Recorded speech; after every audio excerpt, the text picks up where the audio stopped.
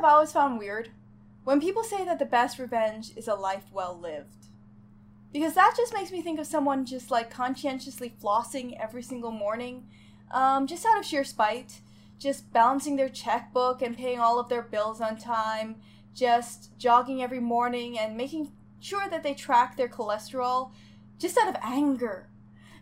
I personally feel that the best revenge is setting someone on fire. It's simple, it's direct, and it's really concrete and final. Right now, I'm actually under a tornado warning, and I have no internet access, and the power has been flickering for about half an hour.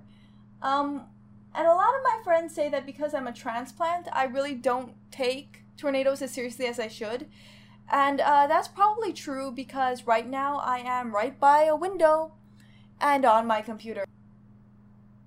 But I don't think that's because I don't take it seriously. I think it's because I'm just a really horrible person.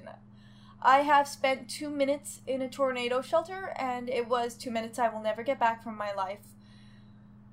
And it's not that I didn't understand the danger that a tornado presents, it's that death was just preferable to being bored for 2 minutes. That's just where I am in my life at this point.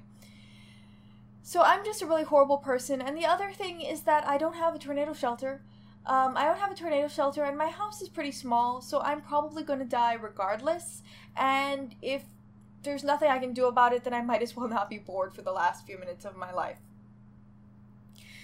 So I've just been sitting here thinking about all of the reasons why people even live in Oklahoma. I know why I live here personally, which is really just apathy, and I have a feeling it's like that for most people. My original theory was just that it was people who were stubborn enough to get to Oklahoma, but not quite stubborn enough to keep going to Texas. Because the thing about Oklahoma is that it's just in this constant state of being reclaimed by the wild. One of the first things that I ever realized about this state is that their weeds turn to trees in about 3 days. Just, you have some weeds, and then in about a week you have a whole field of aspen. The earth itself just wants to take Oklahoma back. And the tornadoes are part of it.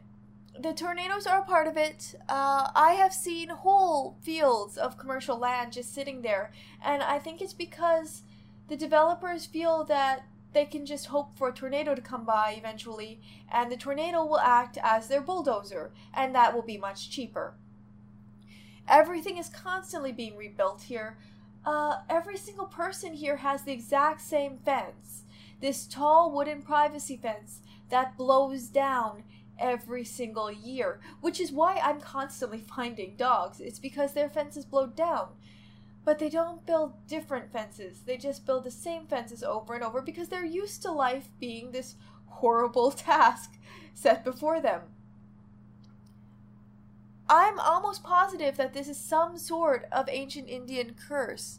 It's a really good one. It's a really good ancient Indian curse in which the land itself is just trying to reclaim itself from mankind.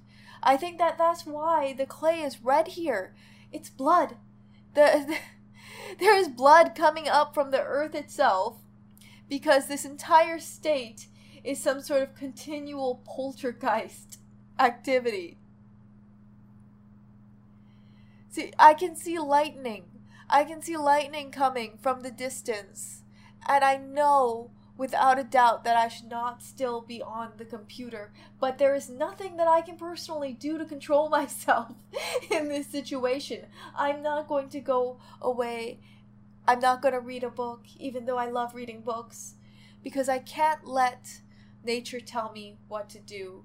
And that is probably exactly why there are people still living in Oklahoma.